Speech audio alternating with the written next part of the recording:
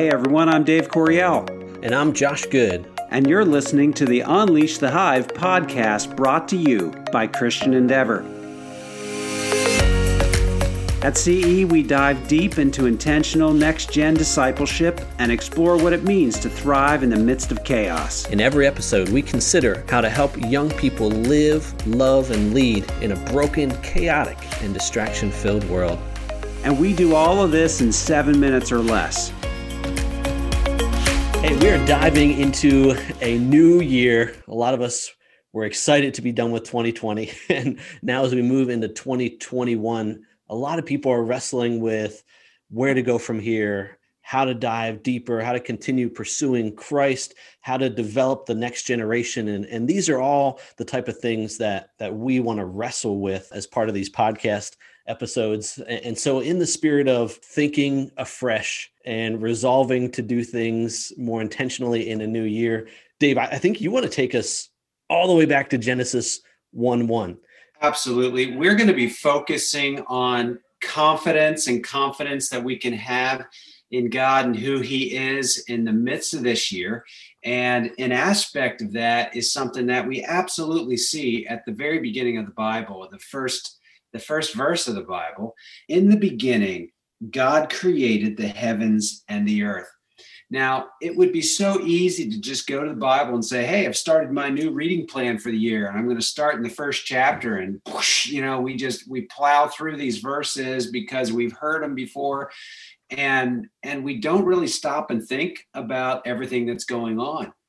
And in this first verse, we have to realize that God in His wisdom knew thousands of years ago, when the Bible was even just starting to even come into its form, that people would be opening up their Bibles someday and they would come to this verse, and it's the very first thing that they would read. One of the questions that we need to ask ourselves is, God could have revealed Himself with the first impression and with the first name He's given. He could have done it in any way He chose. He could have revealed Himself as Savior in the very first verse, as Lord, as Father. He could have chosen any of those things. But for some reason, He chose to reveal Himself as Creator. I think it's really important for us to just pause and just say, why would God make that choice? I mean, he could have chose anything, but He chose this. And, we're talking about order in the midst of chaos and confidence and all that. It's not by random chance that this verse has God as Creator. So it really behooves us to spend some time reflecting on why this is. And Dave, this is so good because I think especially because it's the very first verse in the Bible. Like you said, it's often a verse that we come to and we move on from as we are getting into reading Scripture. So this question of saying, let's stop and ask why God chose to reveal Himself as Creator, first and foremost, that is a powerful question. So I hope all of you that are listening, I hope you actually hit pause and spend some time reflecting on this question, because now I'm going to go and I'm going to let you know what my thought is, but I do think it's worth just hitting the pause button and spending some time saying, God, what is this all about? What I think this is all about is that God wanted to set a very clear idea in our minds from the very beginning that He is the Creator and we are the created. Now, what's beautiful as you go through the first chapter of Genesis, you realize after each section of what He created, His creation was seen as good until you get to day 6. And then you get to this point where there's the land animals and all that kind of thing. And then man was created and it was seen as very good, even though there's this huge difference between the Creator and the created. What is created is seen as incredibly valuable and with great worth. But at the end of the day, it's still created.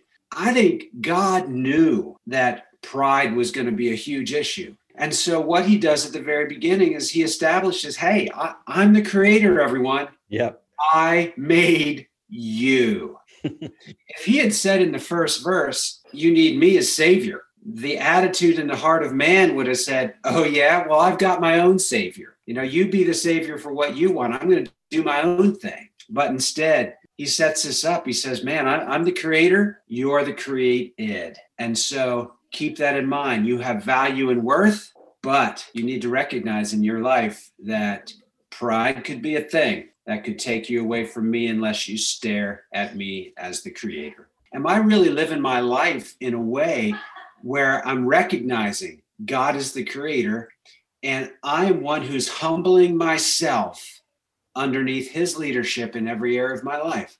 And God, would you help me to reflect on and live that way in any place that you've given me the opportunity to live? Thanks for tuning in to this episode of the Unleash the Hive podcast. For more resources, check out our website, ceworks.faith, and check us out on social media at ceworksfaith. Remember to be intentional as you disciple and unleash the next generation for God's glory.